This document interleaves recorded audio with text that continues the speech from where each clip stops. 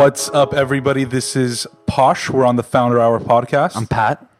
And we're here today with two amazing ladies, Melissa Palmer and her mother, Jenefer Palmer, who are the founders and leaders of OSEA.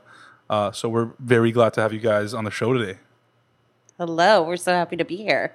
And just for the record, that's Melissa. And Melissa, we'll kind of start off with you, and then we'll pass it on to Mom to talk about her Then we'll go vision. to where the originator of everything, including myself. Exactly. Including myself. The founder of My Melissa. personal founder. The founder of OSEA and Melissa Palmer. Yeah. There you go. This is like founder... Inception. Yeah. Founderception. Founders within founders. I'm the big dog founder. There you go. You guys heard it here first, the big dog founder. Melissa, let's start it off in the early days. I know, obviously, your mom's here, so we'll also ask her a little bit about her early days. But talk to us about what young Melissa was like. And then I'm going to ask your mom the same question because I'm sure she'll have a different perspective. Well, actually, now I regret doing this with my mom, too, because I like my own version of young Melissa. Okay, young Melissa was... definitely very bossy, but I was lucky enough to be trained, or I'm sure my mom really did have a plan, but I like to think it was my true spirit, to be a total entrepreneur. I had a paper route. I babysat. I had a paper route that I got a lot of people to help with my paper route. Is this in LA, by the way? Where are we based? Well, okay, super far back, we actually originally grew up on a commune off the coast of Washington, and then we grew up in LA. Got it. So I would say young Melissa was pretty entrepreneurial. Okay. And you own this paper route? This was your paper route? Yeah, multiple paper routes. What inspired you to start the paper route? Well, what inspired me to start the paper route was summer camp. I went to summer camp for 8 weeks one year, and it was literally the most fun I'd ever had. And it also happened to cost like $7,000 at the time. So I was given the choice to go back. I got to pay for half of it.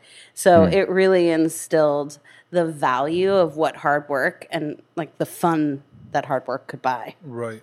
And what do you think, kind of just delving deeper into that, I mean, what do you think that shows, or what do you think people that are even, in their 20s and 30s could gain from that, right? The fact that you wanted something and you worked to make money to actually get it, as opposed to just saying, well, maybe I won't go this year. Well, like, how did that, talk to us about that motivation process that was, or the internalization. And you didn't just work. process. You could have gone in a job somewhere, but like you started your own paper route, which is like there's a risk factor there too. So mom wants to jump in. Well, What was it really like? She was like 11 years old, so they weren't hiring at the mall in her age category.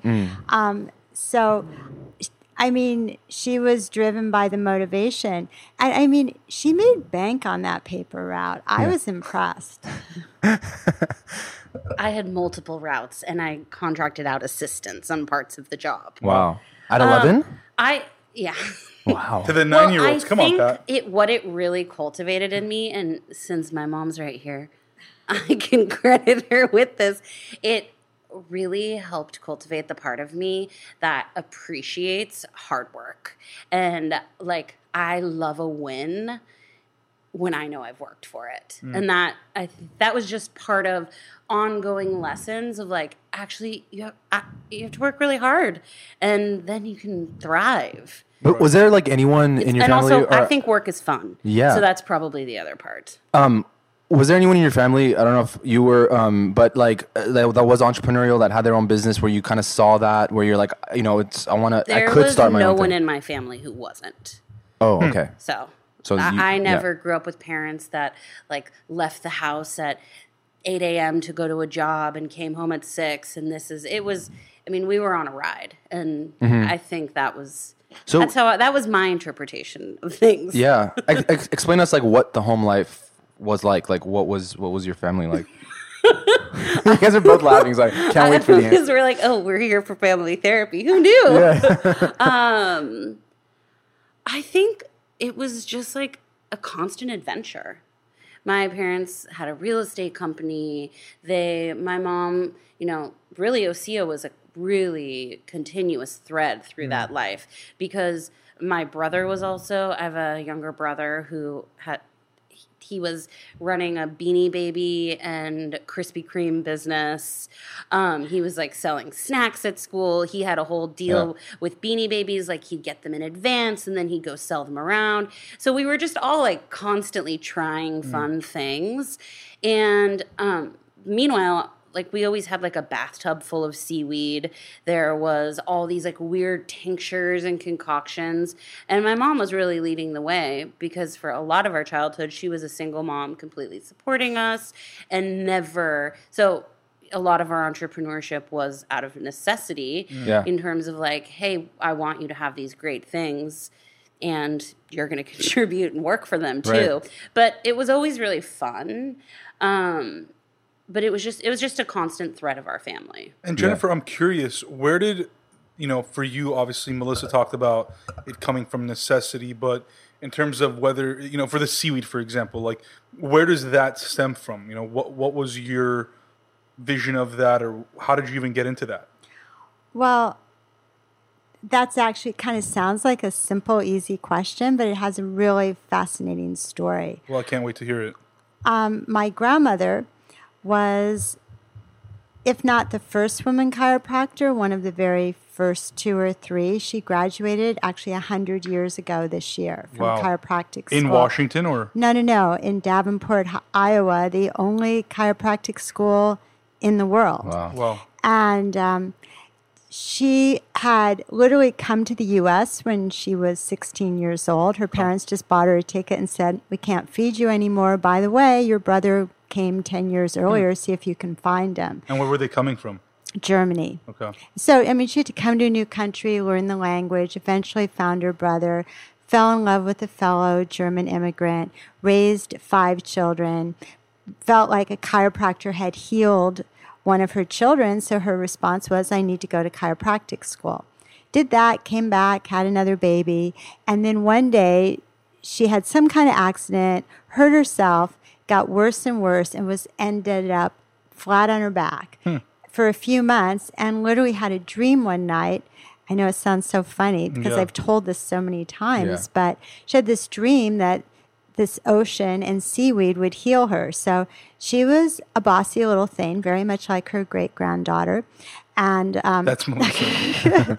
Not mentioning any names, wink, wink. She just happens to be in the room, maybe but not. Maybe she's near me, maybe she's not. I'm not sure. Yeah. So my grandmother kind of looked at her and said, okay.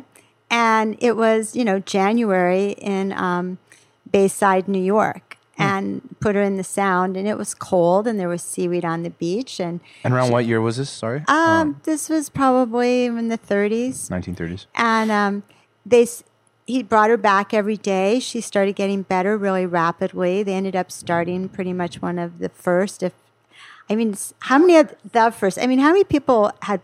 Did any of your grandparents have polar bear clubs that they started and they cut through ice to swim in the water? It was kind of an offbeat thing. Yeah. So it was always I always like to say every family has a mythology. Right. And no one actually thinks their family's mythology is mythology. They view it as reality. Right. And so I always knew that the ocean and seaweed was healing.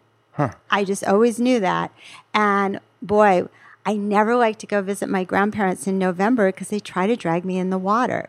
And we actually have some pictures, I think, on our website. And it kind of looks, it's black and white. They put it in the newspaper on New Year's Day every year, where it looks like they're standing on sand, but nope, that's snow. So. And around that time, like, I guess, was there anything out there that was related to seaweed? Like when it came to like, it was just something that your family kind of stumbled upon, and she had a dream. She also had a dream the night the Titanic sank that the Titanic sank and woke up hysterical. And my grandfather almost wanted to get her put in a straitjacket. So whenever my grandmother said I had a dream with her, accent, everyone's like, oh, it's not about me. So yeah, wow. Talk about an actual visionary. It was just she was really a visionary. Yeah, and. And in terms of being a parent, kind of going back to what Melissa was saying, I think to me the art of parenthood was I really guided my children very strongly, but I always did my best to make it look like they thought of it. And it's so great. That's what every good leader does, right? Yeah. I mean, if that's a good idea, you credit them. If it's a bad one, you take the blame for it. Yeah. Well, and they really think that all these things and directions they did in their life, they thought of, and they own it and they love it, and there you have it, my secret. I'm curious though, like going back to your grandparents, like what did they ever end up starting a business when it came to like? Well, my grandmother had a full chiropractic business, and my grandfather was a New York City policeman. Mm-hmm. And then she would have people come fast at her house in the 30s. She was doing iridology. I mean, during the Great Depression, they always had food because everyone traded with them, and they had beautiful antiques that people would give my grandmother so she could continue to treat them. And I mean, it's kind of amazing to think she was having people come stay at the house for 2 weeks and doing juice fasts. Wow. And it was like 80 years ago, 90 years ago. Yeah, 80, yeah. And then, so what did your parents do? Well, then my mother was the youngest child. So, I mean, my grandmother didn't even know she was pregnant until my mother kicked her. And so my mother ended up working in advertising and married my father, who she fell in love with in high school. And then my dad was a corporate executive, and my mom raised me. But my mom always had a different lens. I mean, we had the non-hydrogenated peanut butter. And keep in mind, I'm turning 65. 2 more months, Medicare. But that's music to my ears. Yeah. Universal health care has arrived for me. But so, I mean, I grew up with a healthy perspective. Yeah. I mean, I've never eaten bologna in my entire life. I mean, I don't know if you're missing out on I don't think I am. I think I'm good with that. Yeah, you're good with that. Yeah, I don't even eat the vegan bologna. I just really think I'm going to live this life without it. So you've been vegan your entire life? No. But I mean, there's certain, I was saying I would just never even eat vegan bologna. I love that.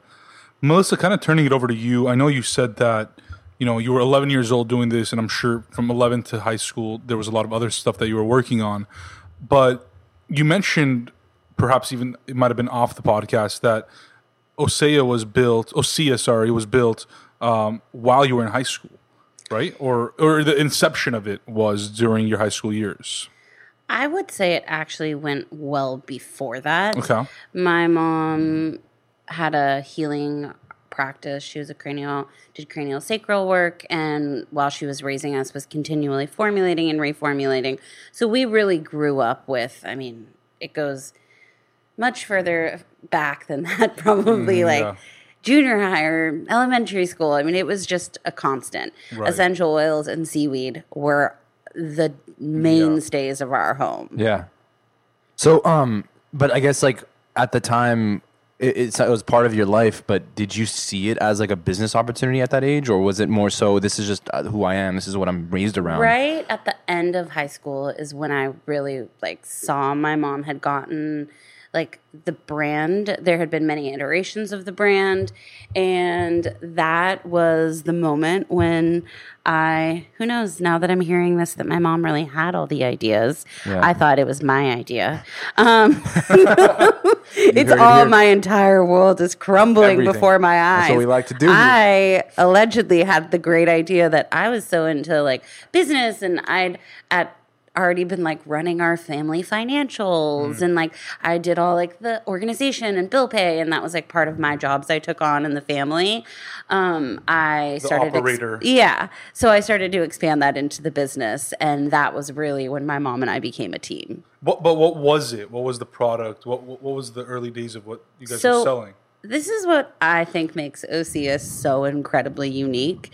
It was the same thing. We have been for decades now selling the same thing. And what makes it so specifically unique is that it's so relevant and current right now. But we had less products in the line, but our first product was a product called Essential Hydrating Oil, which is one of our best sellers today. But it was a really weird and fringe product in the 90s. No one was using facial oils. So much work to explain to someone to hydrate their skin with an oil. Especially this back may be then, news to you guys, but people love oils on their face. Yeah. So but that I know. I know. In 1983, that product was my mom first came up with that idea. Well, I guess let's ask Mom, like 1983, how did you come about that product or idea? Like, where did that, I get that, seaweed went back years for the family, but how did you even get into the oils? And I know you said that was part of your practice, but is that something that you manufactured, developed yourself?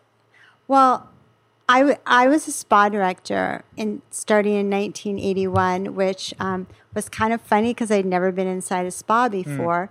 But, not really no one else in the United States had been either, pretty much. And I had a very strong healing arts background from my history of my grandmother.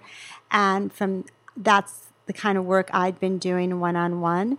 So I ended up at this place called Murrieta Hot Springs. And it was an old spa building with 36 private mineral tubs, 3 outdoor mineral baths, 2 mud bath houses, 1 for men, 1 for women, and an Olympic pool designed by Julia Morgan, who did the Hearst Castle. And it was just like, wow, what is this place? And it was empty, and there I saw my first bat that I'd ever seen in my life before. It turns out there was a lot of them living in the spa.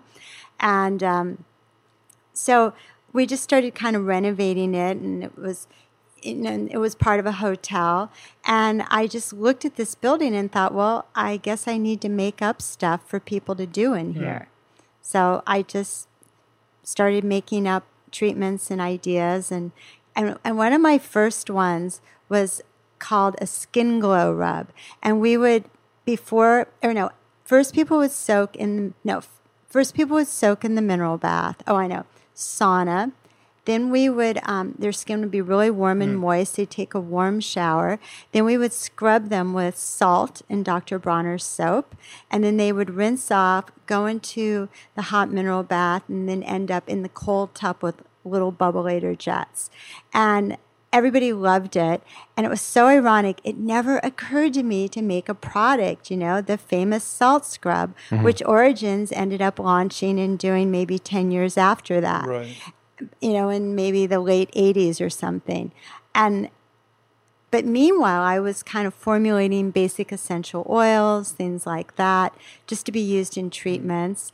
And I wanted to do something with a synergy with essential oils and botanicals. So it was kind of coming from need. I'd go to Little India and buy Ayurvedic herbs and make them into a paste in mud, and then we'd paint people's bodies with them. It was really fun. It was my own playground. But you weren't trying to necessarily build a business out of that? that? No, we were charging for spa services at the hotel. Right, I'm saying for the product.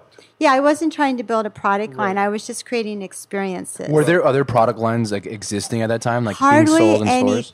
Hardly anything. Aveda was just getting going. I mean, it was pretty dry out there. Yeah, and actually, in the early 80s, all the books on essential oils were written in French. But luckily, I'd been raised partly in Switzerland, so I could read those books. That's awesome. Yeah. Melissa, I know you guys started this company in 1996, right? That is our official launch date. Official launch date, right. At what point before 96 did you two agree, okay, we should probably start selling this? It was sold in a lot of different variations. While we were living in Malibu, people were buying jars with handmade labels. And the goal was always... So part of the real moment when the products came about and when my mom knew she was onto something is while looking for brands to use at the spa. There were so few natural brands, and she always looked at products that you use on your skin just in the way she taught us to look at food, which is you read the label first. So after seeing the success, once the spa closed down, seeing the success and following for the products, that was really the impetus for okay, we're on to something. And then the formulation really began of how can we make a brand? And before we get into that part, going back to when you were in high school, like any kid in high school, there comes a time when you have to figure out what do you want to do next. Do you want to go to college? What are you going to learn? What are you going to study? Was that in the plans for you? And did you have anything else if this didn't end up becoming a business? You're smiling, so. Well, I did go to college. Yeah. But I did it I didn't go to college for 4 straight years. I worked on the business. I went to college. What did you study? I studied feminist studies. Okay. So just a solid liberal arts background. I've heard that's one of the best majors to get a job. It was incredible. The recruiting that came after me at that time around feminist studies, it was really hard for me to make choices and to fend off recruiters. So then there was OSEA was pretty much a consistent It was thread. like simultaneous. Yeah. Where did the name come from? OSEA means ocean, sun, earth, and atmosphere. And like an acronym. My mom created the name, and it is the 4 elements. Love it. Yeah. And it only took me 3 years to figure it out. I'm so proud of myself, really. Did it just come to you one day, or was it like a No, formulation I process? actively worked on the name for 3 years. I mean, I'm curious because Pat and I have had multiple businesses that never took off, but we've had names for these businesses. We've always had names, the businesses. Yeah, we've had names of businesses, and it takes us a very long time to come up with them. But what went into it, and why were you so, focused on actually coming up with something right and something that you believed in? Besides the obvious answers, but why was it so important for you to get it right? And You mean 3 years is a long time.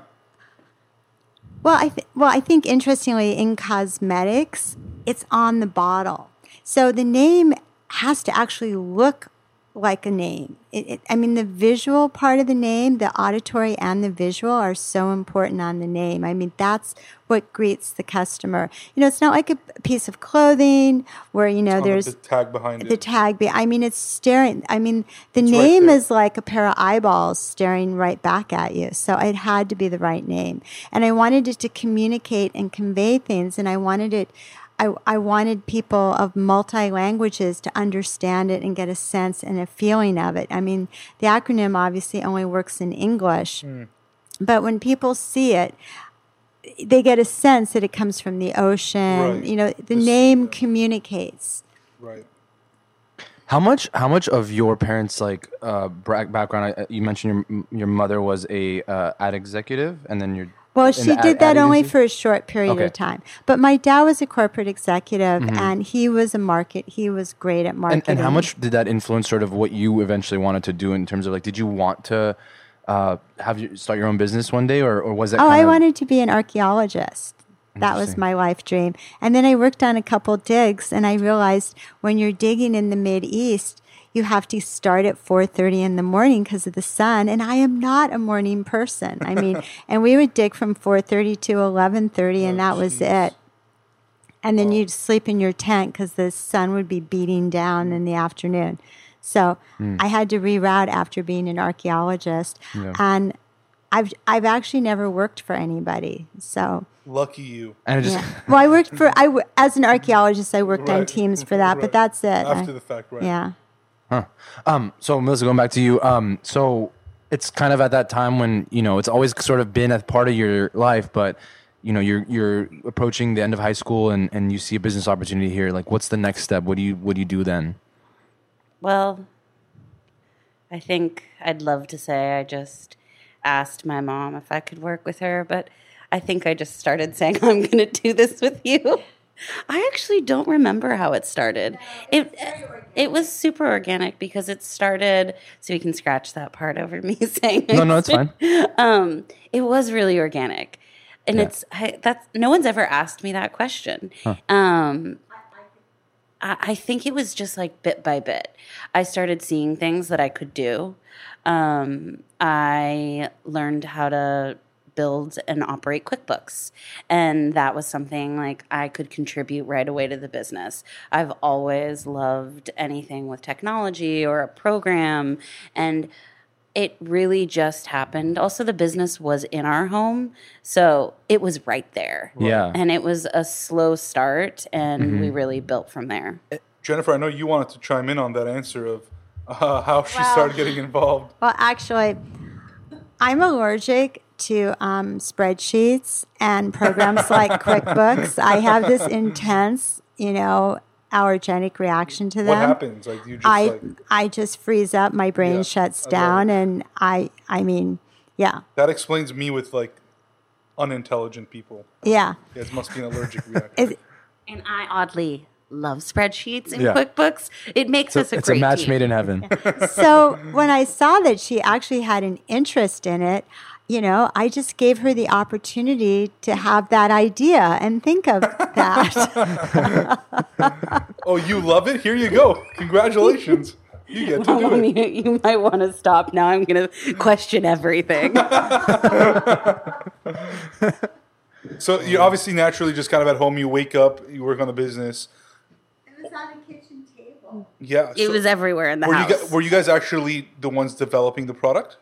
My mom was doing the products, Okay. and we slowly started to move into our own lanes. Okay. I was really focused on operations, financials, sales, marketing. We were really, and my mom was really, sales were a shared responsibility. You guys are all just wearing many hats. I mean, every Yeah. hat. But what kind of things? I did the shipping. I mean, Yeah.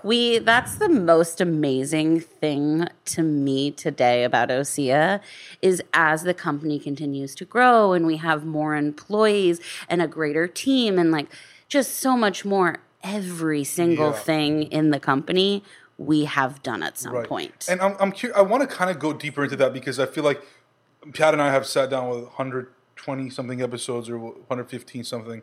And I think we always hear a very similar story. Like we did everything, like everything that you think is like systemized now and automatic, we did, right? And I think a lot of times people that On that want to be topic, it's funny. entrepreneurs- We had Johnny Ray of Howlin' Rays, if you've heard of Howlin' Rays, on the podcast, and he says like he always likes to challenge the folks who work for him. Like if I can wrap a trash bag faster than you, like you got to like figure your shit out because like I was doing this before I started the restaurant. So anyways, yeah. Yeah, sorry, no, but I think people that want to be owners or entrepreneurs, so the entrepreneurs that we were talking about earlier, they think that it's easy or it's simple or they don't have to do the small stuff, right?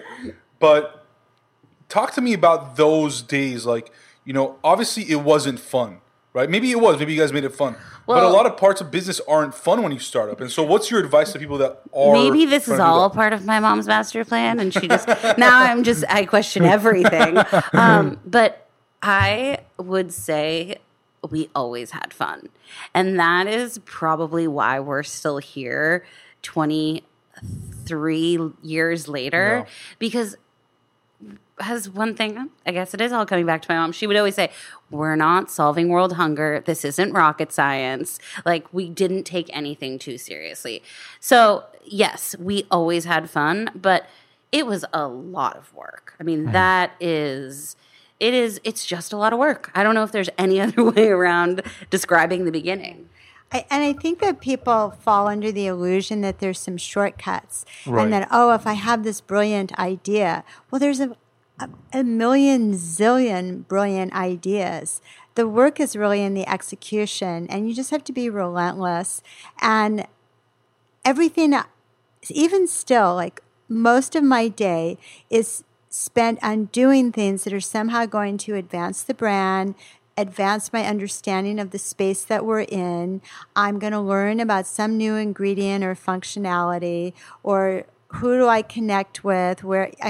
It's just you always have to be.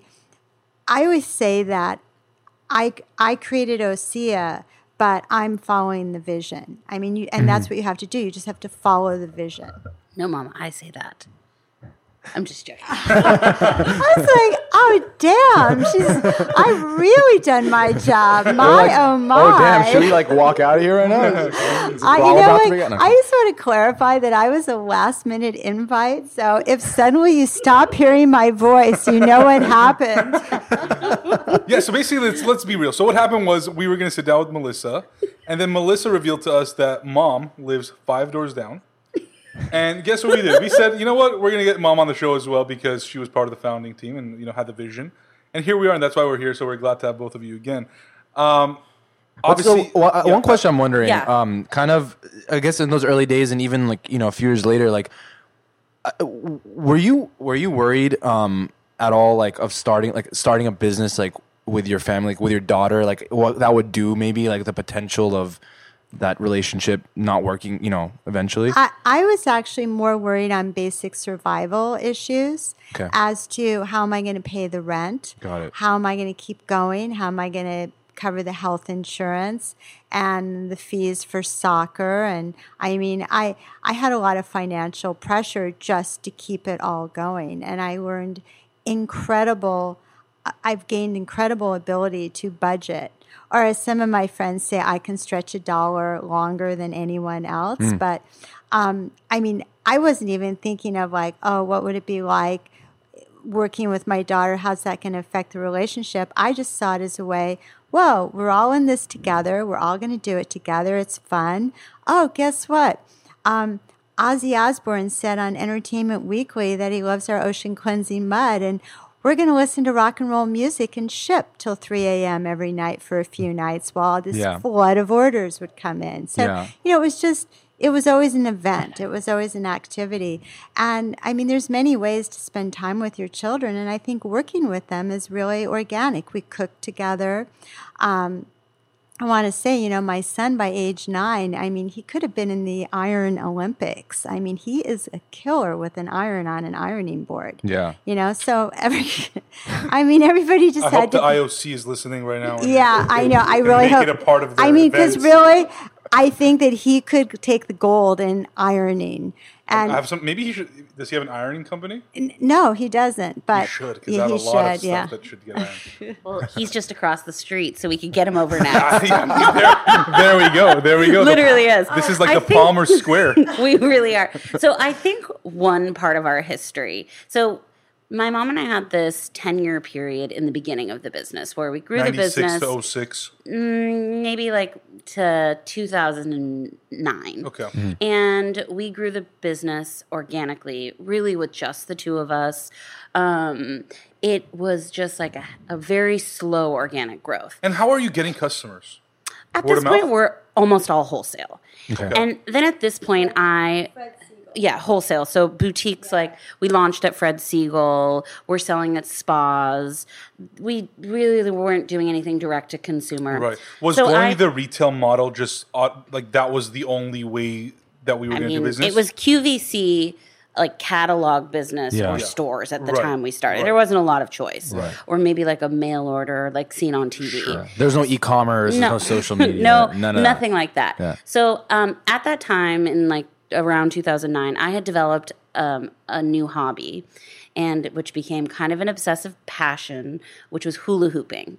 So I ended up leaving the business, not entirely, but almost entirely, to help start and create a women's fitness brand called Hoopnautica, which was a hula hoop dance and fitness company. Wow. And I like to say that I got to go to business school, ended up building a multi-million-dollar hula hoop company, which had a whole one of the things that was so striking to me about that whole experience is it was such a different business than OSEA, but it was also so similar. Much of it was so similar. I grew up in the 90s, and I remember hula hoops as a kid. So I guess this is 2009. Like, it's 2009. Yeah. What was the opportunity you saw in the hula hoop space? Like, what was? So it was this. It was a practice called like really hoop dance that I'd originally seen at Burning Man. And it was this like rhythmic dancing with hula hoops. It's a really incredible, beautiful movement. And I wanted to bring it to the masses. And so we created adult size fitness hoops and a whole DVD instructional series that taught you how to dance with hula hoops. And they were $50 hula hoops. So I really had a huge challenge in selling that. And it was selling one thing, one time. And it also happened to be at the most perfect moment when Instagram was starting, when Facebook was starting. And so I got to learn that nostalgic factor of hula hoops, everything, and all that stuff. The entire premise of hula hooping was once you started doing it, you wanted to share pictures of yourself with your hula hoop and a video of you doing it. So it just couldn't have been more suited towards social. Perfect for TikTok right now. Too. Yeah, actually, maybe hula hoops coming back. Might be coming back. I got to I went on a Mom, watch out! She might be leaving the business again. Okay. Watch out! It's happening again. I went on this wild ride. First announcement on the show right now. I got everything from selling almost $1 million of a handmade product on Good Morning America within 48 hours. What product was that? The hula hoop. Bro, that was handmade? half of the business was handmade, Got and then I it. sold the handmade. Got it. Where it was like, oh my god, how am I even going to manage this? To like, such huge highs and lows, and I that was my version of business And you were just school. doing this on your own, the hula hooping? I had a business partner. We had a whole team, and so I got to like grow a business in a different way.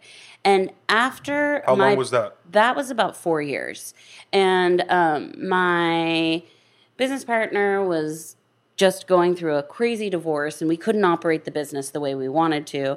So I had this whole new skill set and thought, okay, I'm just gonna maybe just spend a little time on OSEA.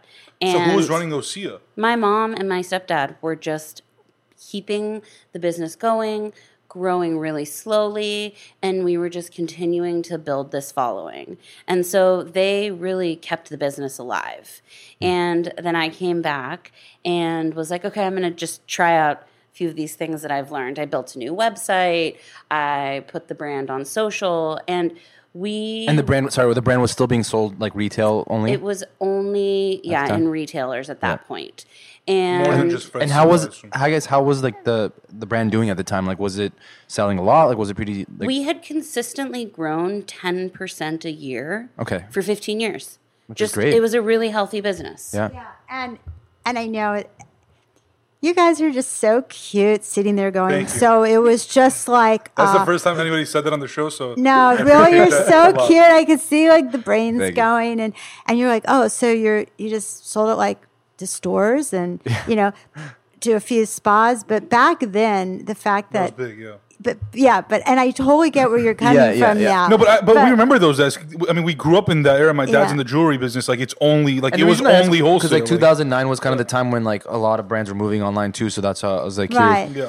But I mean, for us, we were selling to Four Seasons resorts. We were at Fred Siegel, and it was a slow growth, but I always knew I was building a global brand. And even though I was sitting in my garage in Malibu, I knew this was a global brand. Yeah.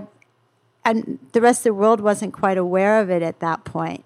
But I think that's part of when you're building a business, you just have to have this illogical, insane, irrational, possibly arrogant belief that I can do this. And you just never doubt You have to be a little yourself. crazy for sure. Full blown insane. Yeah, I mean, like, I was actually having this conversation with somebody today. I think that there's a good crazy and bad crazy for sure. But I think the good crazies, and I think Pat and I talk about this all the time, you have to see the world before the world sees the world, right? Like, it's like you have to see what's coming in the future and what trends may be and become almost like a forecaster, right? Like, Well, that's kind of my specialty. yeah. So what's coming up in the next few years? We'll talk about it offline. I don't want people to know about it. Yeah. We'll save that for the Founder Hour exclusives. You don't want to wind me up on that 'cause later. So Melissa, getting back to you. So you joined the business back in 2013-ish, right? Yeah. So 2014 came 5-6 years ago. Yeah. Before we get to that point, I'm curious. Because Like, that's a different start of the business. it's a at that different point. brand new Yeah, start. it's a whole new story. But when you were first starting it, and then obviously leading into the Hulu business, like what kind of because you mentioned you didn't like go to business school, you didn't study business, you didn't really have a lot of outside work experience. You were kind of started this business like in high school.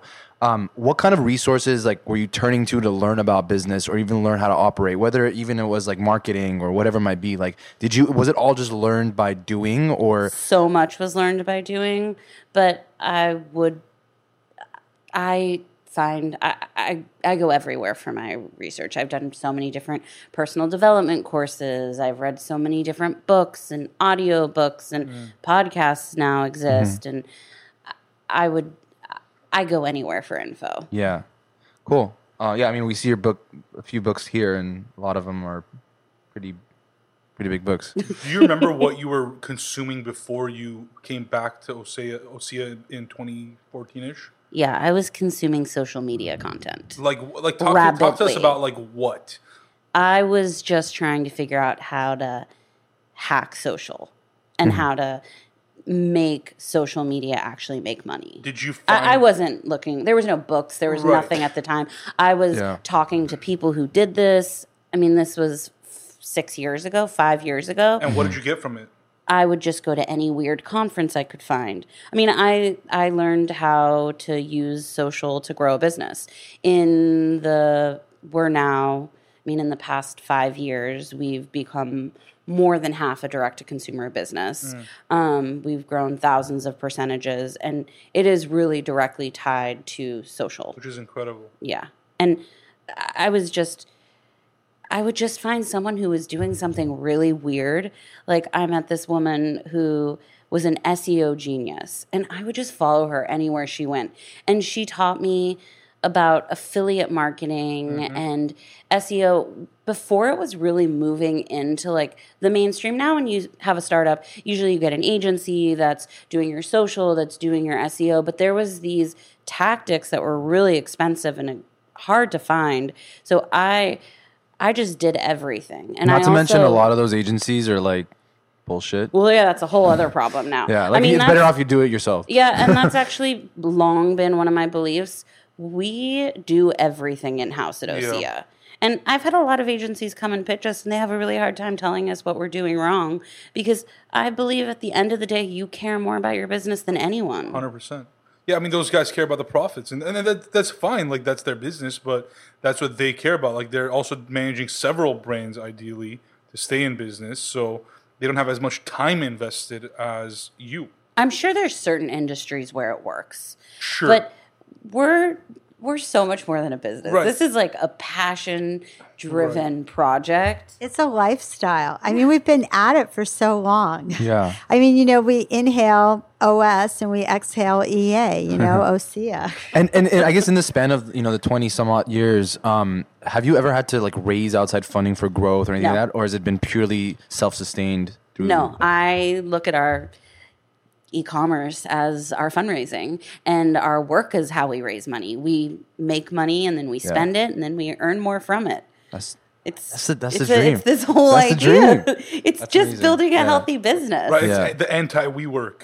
Yeah, very much so. Right, which is incredible, because now you see all these businesses that are IPOing, and we always talk about it. We're like, where's strategic the profit? bridge rounds? Yeah, where's the profit? Right, like, how are you making actual money? Like, isn't that a business? Well, we're in business, right? So if we spend $100, we're definitely going to be making $150, right?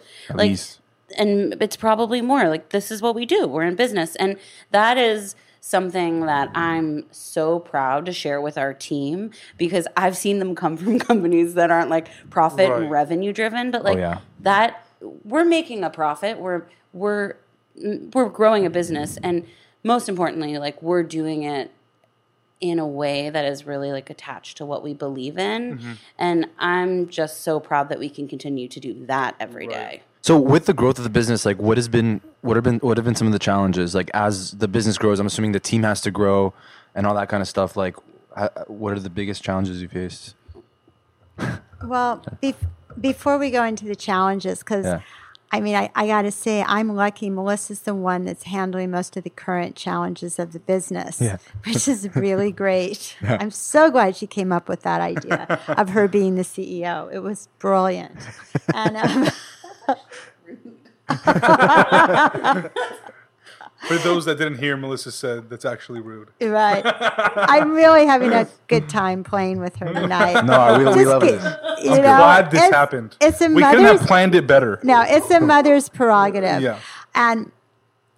But I think, just to go on a little bit more of what Melissa was saying, OSEA always had to be profitable. I mean, maybe it wasn't much profit. And trust me, there were many lean years, but it had to make money because it was supporting our family.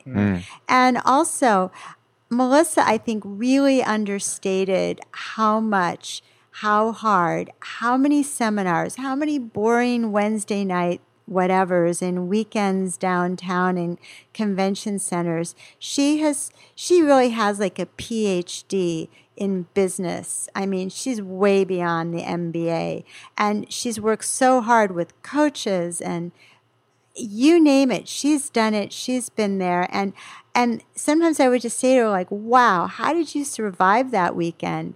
And Melissa always said, you know what, Mom? I always learn one thing. So I think a lot of the success in OSEA is that Melissa's worked so hard to really develop herself as a leader in all those one things. And she is a natural born marketer, just like her grandfather. Melissa, do you think she made up for that comment? I think she did. I think she did. Yeah, I think she made up for that comment. I was mostly joking. Yeah. But no one liked your family to bring it up. I always say if I can be really calm with my family, then it's really just a level. Yeah. A new level. You're in a Zen Buddhist state. If you can be totally calm with your immediate family members. My next goal.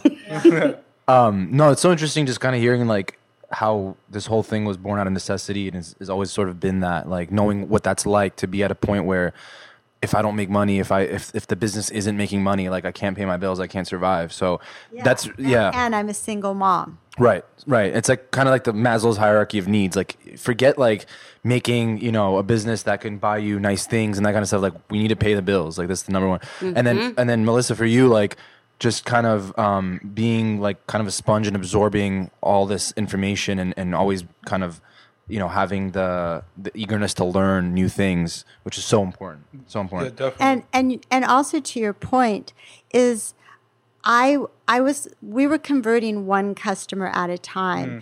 And as I said, I needed the business to pay our bills. So I wanted to give the customer the best possible product so they would fall in love with the product and I could keep moving on to the next customer. And then I would say like the real magic formula came with my approach, which is essentially just try everything.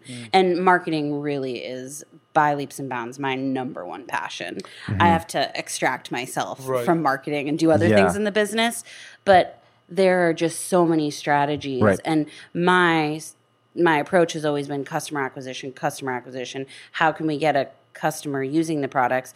Because of what my mom said, when they do, they're our customer. Yeah. And do you have any customers that have like been customers or I guess like what's like the longest customer you have? We legitimately have, I have a very weird memory. We oddly have, I have like a slightly very active memory for weird details, but I have customers that I personally phone sold 20 years ago who are still purchasing.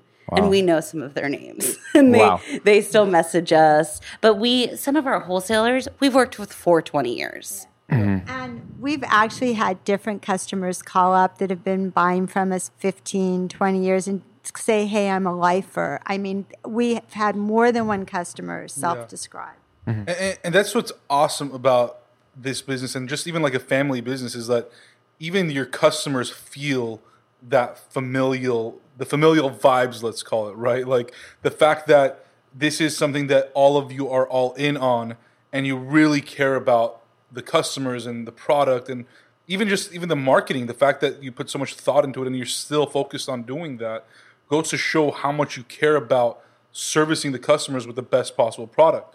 And I guess talking about products, I know when you came back, you said it was a completely new OSEA. What was so different about it? Besides the marketing and the social media, were there new products added? What were those products? How did you really come about doing that? I think and I've already said this, there have been a few new products, but the products have always been there. It's really just an entirely different company.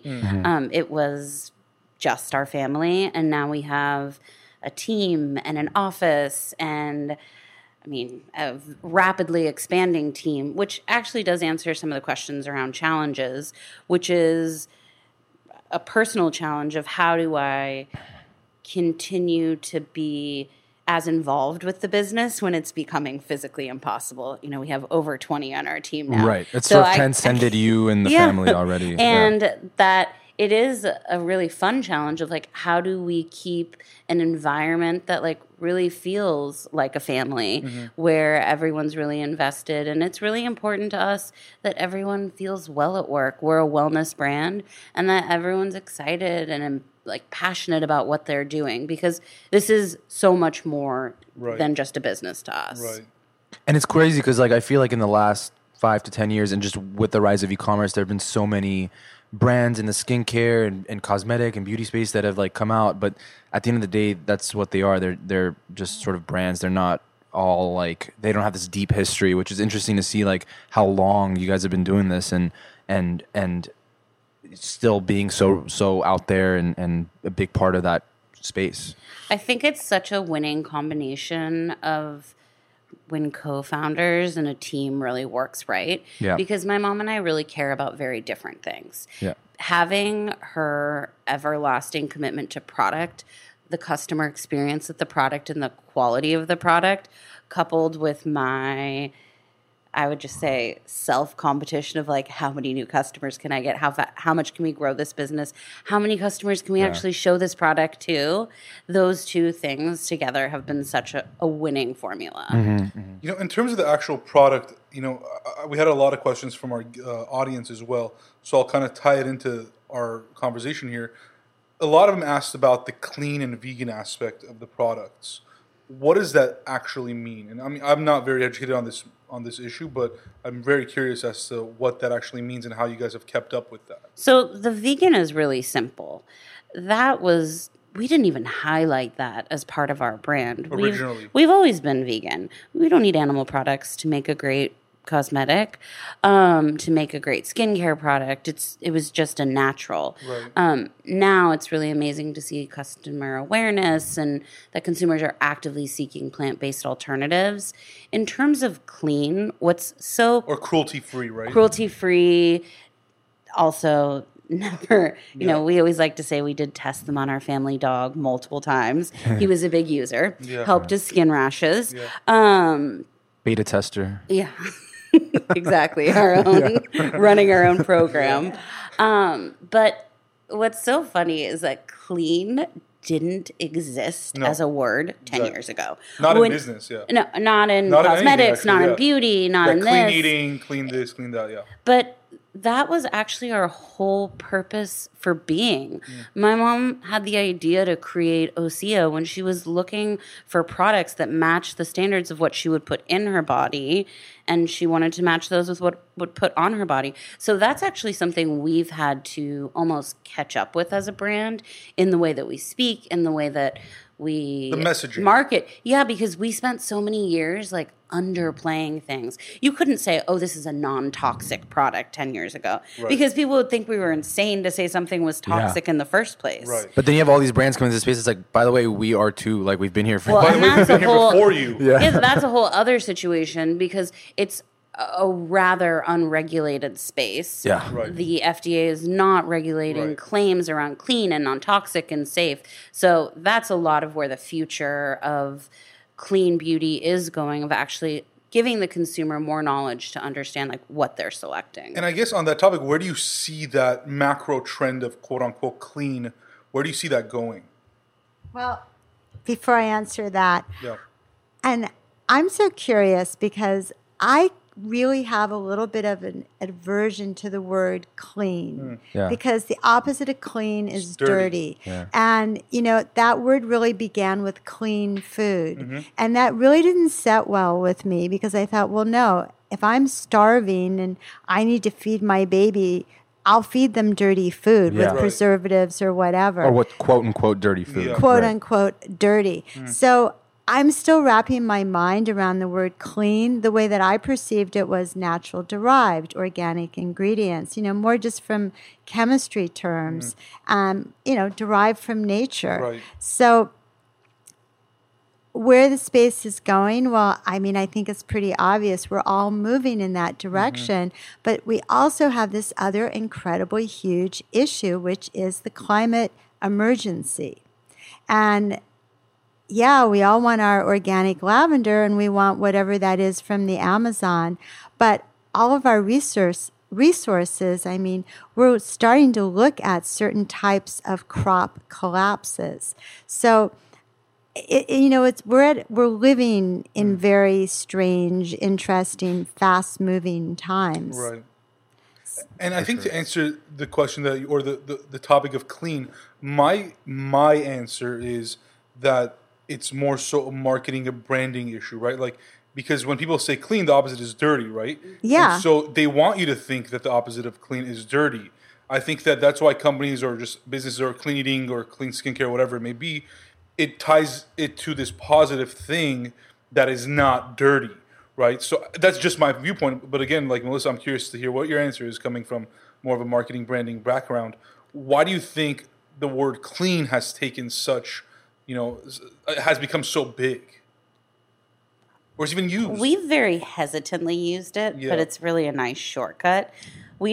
It's easy to describe what we do now, that it's clean beauty, but it's really not a marketing line. We've really stuck with the true term, which is we are a natural derived brand. Right. But like, again, everyone's using it. So the fact that people are going to start using it more often now, it says something about that industry or that trend. As I said, I try everything. Yeah. So I do use it. Yeah. But it's really not like the pillar of our... Has it worked well? I mean, what's the feedback been to the use of that word, or just... I don't find that for our customers it resonates. It's actually easier for me on a business standpoint to say we're a clean beauty brand. Got it. Sums things up. For the customers, they really resonate much more with our conversation around which ingredients we're using, our ingredient sourcing, our commitments such as being plant-based, natural derived, the cruelty-free, different claims and aspects of the brand resonate much more deeply. Got it. I do have a few more questions, actually, from our audience, which are really cool questions. One has to do with competition with other companies. How do you keep a pulse on your competition, if you do? And who do you consider your competition? I'm curious because I don't know. So I'll take this one. I, on the one hand, do not consider anyone our competition because we're doing something totally unique. Yeah. And also, we're competing for real estate on someone's face with a lot of other brands. So I see other natural brands that are doing a great job of communicating the message. I don't really see them as competition because we're a really small percentage of the beauty industry. Right. And we're all collaboratively working together through our own marketing campaigns to communicate like why you're making this choice. Some of the brands that, Beauty Counter, I think, has done an incredible job around this. I don't consider Beauty Counter our competitor, but technically we're selling similar products, likely to similar consumers, but we're both strengthening a movement. Do you even care? Because from your answer, it seems like you don't even care about competition. And I don't say that in a negative way. So I definitely care when I see brands copying us, which definitely happens. Right. There are brands that have, I'm not going to name any names, but tens of millions of dollars in backing, and they will copy us word for word. Okay, so we had a little joke going in the office. There was one or two brands that, it was just so obvious. And, they had all this VC money. So the joke became like when we'd come up with a new name or concept, well, should we just DM them? Like, let them know that, like, just save them that step of having to copy us? There was one point when one competitor, I looked on their website and their imagery was the same thing as ours, like our weird outdoor bathtub, the weird. So they call that a Me Too. Yeah.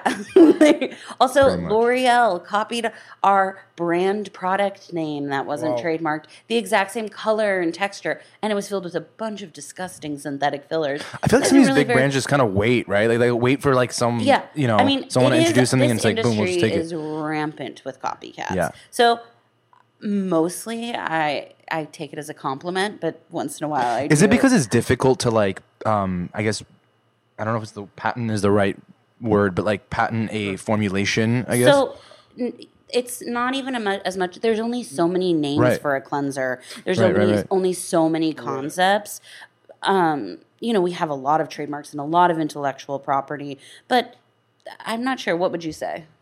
Sometimes it's just, more than sometimes, it can be just downright copying. Sometimes it's people are in the space, they're looking at everything, and they see an idea. You know, it's like music. My husband's a songwriter, and a musician might hear something coming out of a studio, and then it will go percolate in his head. He'll go into his recording studio, and then next thing you know, oh, he copied me. Yeah. You know, so there is part of the collective creative unconsciousness along with flat out copying. But with competition in general, all these brands in the natural, derived, quote, clean beauty space, there are competition, but yet we're really all on the same team. We're pushing this movement forward. Our competition are those few large multinational companies.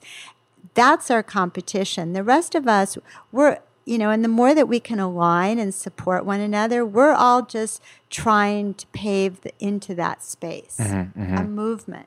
And so I guess in any movement, in your opinion, like what sets one brand apart from the other? Like why does one brand, or how can one brand be much more successful? Or what are the factors that lead to that? I would say in our industry specifically, true success is driven by the quality of the product, because in order to build a sustainable business, you have to have repeat customers. Right. And the only way to have repeat customers is to over-deliver on the promise of the product. Or a subscription, which it doesn't make sense in a lot of businesses. Yeah, a subscription. Yeah. We've actually been looking into adding that into the business. Yeah. But our customers are on a subscription. Yeah, exactly. When they're out of their product, Less commitment. they're getting another bottle. Exactly. And that's really product quality. That is where you win.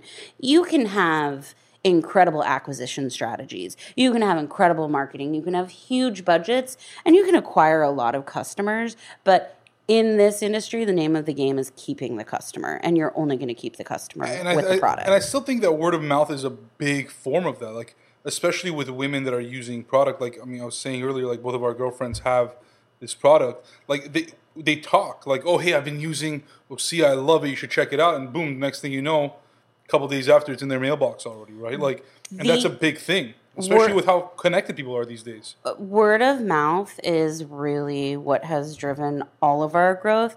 And we're so lucky that word of mouth is so amplified at this time. Right. You know, 4.5, 5 years ago, what really started to fuel our success was influencer marketing. Correct. And we worked with micro influencers because we couldn't afford anything else. And we were at that time. And what were you giving them? Like a product, and here, go post about it? Exactly. And you can, you know, and consumers can smell authenticity. Sure. And they can smell it from us, but not just that, they smell it from our influencers. You can hear it, you can see it, you can tell the difference. And that is what's going to separate, and that's what's going to shift marketing in the next coming years, is that authenticity is the only thing that's actually going to work. And because we could never afford to work with beauty influencers, one of the things I started 4 years ago is I realized people who were into food were not being approached by beauty. So we created a heavy influencer community. Cross-functional. Yeah, all food writers, vegan chefs, trainers, nurses, and that was word of mouth, because when this nurse you follow is telling you, we have a nurse who just drives so much revenue for us. When that nurse who's telling you about how to like scrubs and every different thing about being a nurse says, oh, by the way, this is the skincare that I'm using. Yeah. And you hear every couple of months she continually talks about it. Yeah. Talking about that. She actually likes it. On the topic of conversation, like in that case, competition, like it's kind of like the Peter Thiel framework or whatever. If it's not really his, but competitions for losers. Like it's in his book 0 to 1. Yeah. Like why compete for the real estate on one influencer that has like 30 million brands coming at her to post in the space? That's been my marketing strategy from 100%. Day one, which is like, we can never win in the big time. We'll one can never have win. The dollars. Yeah. We're never going to have that. Yeah. But it's always been for me about finding like small communities where we can really make an impact. And I think, Melissa, to the topic of influencers, like, forget the fact that now it's like just extremely pricey to work with these big beauty influencers or fashion influencers or whatever it may be. They promote like hundreds of products on a daily, weekly basis. So number one, it's like your product gets lost in all their products that they're promoting.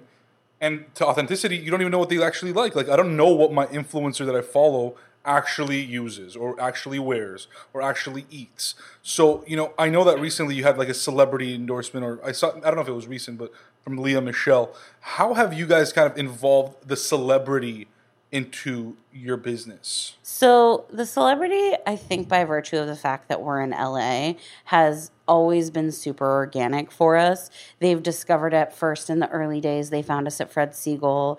They find us at spas. Leah Michelle just DM'd us on Instagram. That's awesome. She just found the product. And this year we had my mom mentioned Ozzy Osbourne earlier, which happened maybe 15 years ago when that show was so huge. Yeah. And we this year had an incredible celebrity lift through Victoria Beckham, who discovered the product naturally at a She's spa. the original Posh. His by name the is way. Posh, so Is that the end? Because But this I is have- very full circle. But I have, guess who has the @Posh Instagram? You do. and he literally gets tagged in every Wait, this is very Spice full Girls. circle because, I'll just take a Tell us, 1 minute tell shout us, out tell to us. Victoria Beckham. So The OG Posh. the OG Posh. We give her OG that. Posh. Yeah, we'll give her that. Our family home burned down last November in the sorry to hear fires in that, Malibu. yeah. Thank you. Yeah, you're the in good the news is my Malibu. mom lives 5 doors away now. Brought the family closer. Yes, that's true. It really physically very close. Yeah. So it was like just such an incredibly difficult time for us on so many levels. And Victoria Beckham made a slight mention of the product, and she found it, and then she saw that our house burned down, and she made a lot more than a slight mention and sent me the kindest DMs saying, I'm so sorry to hear this, and then proceeded to say sorry in the best way possible. She tagged us in stories. She multiple times talked about how much she liked this product. Not only did she post about the product, she posted the bottle when it was finished and was like, oh my gosh, I'm out. And this was a huge 6-ounce bottle of our body oil. She was not joking. She finished it. And the lift that we saw from her, it was really like such an incredible blessing in such a stressful time. So I'm a Posh fan for life. Boom! You heard it here first. She's A diehard Posh fan. But that was really organic. yeah, And then when she put it on her Instagram, Refinery29 picked it up and did this absolutely insane feature about this is the oil Victoria Beckham is obsessed with. And then so many other people picked it up, and it was on the AP and it was everywhere. Wow, love and it. this was all from this like one really kind act. It's almost as if like all the great work and the like true effort that you guys have put into this, like it just was now being exposed to the world. That's what it seems like. That's exactly right. Because when you said like what changed in the past 5 years, I would say I learned the tools and skills to actually show what we're doing to Right. the world. The product we're selling, our best seller was around 20 years ago. Wow. Would you consider that like your I've made it moment? Like, was it that, or like when I say I've, more so the business, like the we've made it moment, like the world now knows? Because your mom was just talking about earlier, like this was a global brand in her garage, but nobody knew about it. She knew. But nobody knew, right? But was the fact that now articles and celebrities and influencers and communities were picking it up, was that, and again, it might not have been, or maybe that moment for you hasn't come yet in your mind, but was that moment that we I made think it? we both will have different answers on this because we both approach the business so differently. I have an I made it moment probably 3 days a week. My I made it moment last week was I was at a dinner, and I was at someone's birthday dinner, and someone said, "Oh, I just started working for your company," and I didn't know them. Like That's I did. badass. That was like, oh, okay. That's that right was, on the CEO, That was and I an don't know I you. made it moment, and Yeah. she was so lovely, and it was great, and that was really exciting. And then this past weekend, I was at this concert, and these two like 19-year-old Tool girls. concert? No, it was actually the exact opposite. Jonas of a Tool- Brothers? No, it was an ambient music night. interesting. It was so relaxing. It's called Secular Sabbath. Big plug. Yeah. And these two 19-year-old girls came up to me really cutely and said, were you the person on the To Be Magnetic podcast? We know who you are. And like freaked out. And we're like, because of this, they each had, one of them started swimming in the ocean daily because of my suggestion of swimming in the ocean. Wow. And Another person came up and told me that she started paying herself in her business, which is something, I mean, if anyone ever wants to talk about that, I am such a huge fan. For anyone starting anything, you have to pay yourself something. And she told me that she was going to start paying herself. So, like, I just think every day to me is an I made it moment. I love that. But I'm now curious about Mom's answer. You know, I think for me, it's more of a verb. I'm making it. Like every moment, I'm making fire. it. Just these one-liners, it's like it's not even fair anymore. Should I go home now? Yeah, see you later. Yeah, Mom, why don't you show yourself out? Just make your way out, just like you're making it. No, I'm just kidding.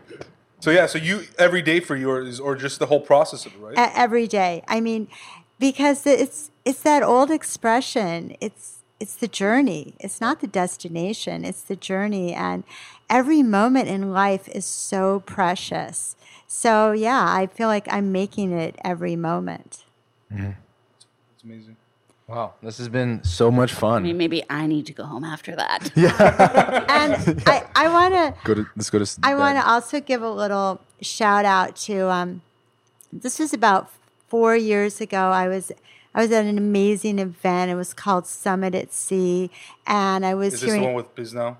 Yeah, and I was hearing all these incredible speakers in the tech space, and I was feeling a little bit overwhelmed, like, whoa, we raised our first round, second round, and I was just like, where do I fit in all of this? We've raised no rounds. Yeah, and then there was a theater, and I just needed to dunk in, and Martha Stewart was speaking. And was Snoop Dogg with her? I think, yeah. Probably. With They're like best Snoop. friends that the no one's two, imagined, yeah. yeah, the two best friends. And I thought, wow, Martha Stewart and Snoop Dogg. Okay, this is totally different track now. And people were asking questions. And Martha Stewart really just had one message. She said, if you're a consumer brand, you need to make a fantastic product. That's the most important thing. Yeah. So it really always comes back to the integrity of what it is you're creating and what you're presenting to the consumer.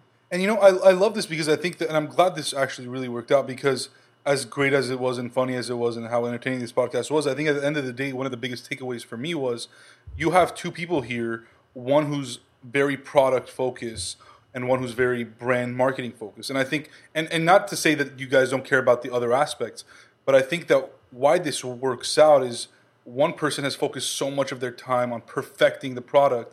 And she literally meditates on the product every single day for 3 hours. And you're the one that's putting it out in the world. And I think that that's what people need. I mean, that's what companies need is you could be doing something great, but if nobody knows about it, it doesn't matter, right? Like, so I think that's a big takeaway and I know a lot of individuals that are in this thing that like they do a lot of great stuff, but no one knows. And I think they have this fear of telling people and showing people why they're doing it or what they're doing. And I guess, Melissa, I'm curious, what's your advice to people that are either starting a business or have a business on really exposing themselves? Like both the good, the bad, the ugly, the great stuff. What's your take on that? I think my advice is always consistently the same. It starts somewhere, and you just have to keep moving. I had this really crazy breakthrough maybe 4 years ago. I used to just obsess over our email marketing. The color had to be right, the font size, the line. So I got a mailer. That's like Pat. Yeah. Okay. Not so really. I have a challenge like for you. Yeah. Start somewhere. Yeah. Do a fine mailer. Make it look nice, respectable. Yeah. Then go ahead and obsess about it for another however many hours you want to do it, and then A/B test them, and you'll be shocked at the results.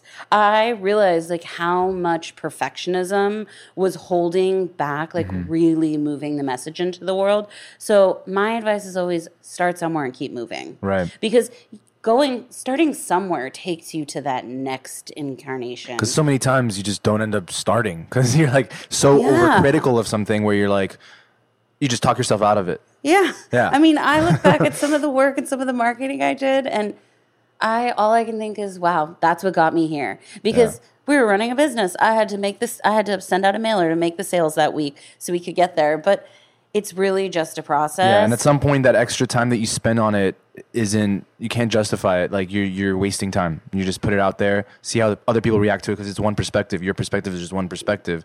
It definitely has to approve. You have to definitely like it. I'm not advocating but perfectionism can be. There's some really great aphorism about this, which I can't remember, but something along the lines of perfectionism. Perfectionism is the enemy of good. Mm-hmm. And sometimes or productivity. Something along those lines. Yeah. And that for me as a marketer, as a CEO, as a brand builder, that is what really transformed the business. And you focus your perfectionism where it's the most important. The product. And you know what? You just do your best all around it. Well, Jenefer, Melissa, this has been an incredible conversation. We had a lot of fun. Much fun. I'll speak for myself, but I think Pat had a lot of fun as well. Yeah, no, I can tell he had a lot of fun too. Yeah, and I hope that you guys also took something away from this, and to the listeners, number one, family businesses can work. As you can see, they still like each other. So much so that she walked 5 doors and joined the podcast. And jumped in last minute, hang out on a podcast. Add-on. But also that you could build some great things by just doing it and moving forward. So thank you, ladies, both so much for being on the show, and hopefully we can stay in touch and continue this friendship beyond just this podcast. I would love that. This was so fun, and now we know where to find you at Posh. There you go. There you go. Thank you. Thank you, guys.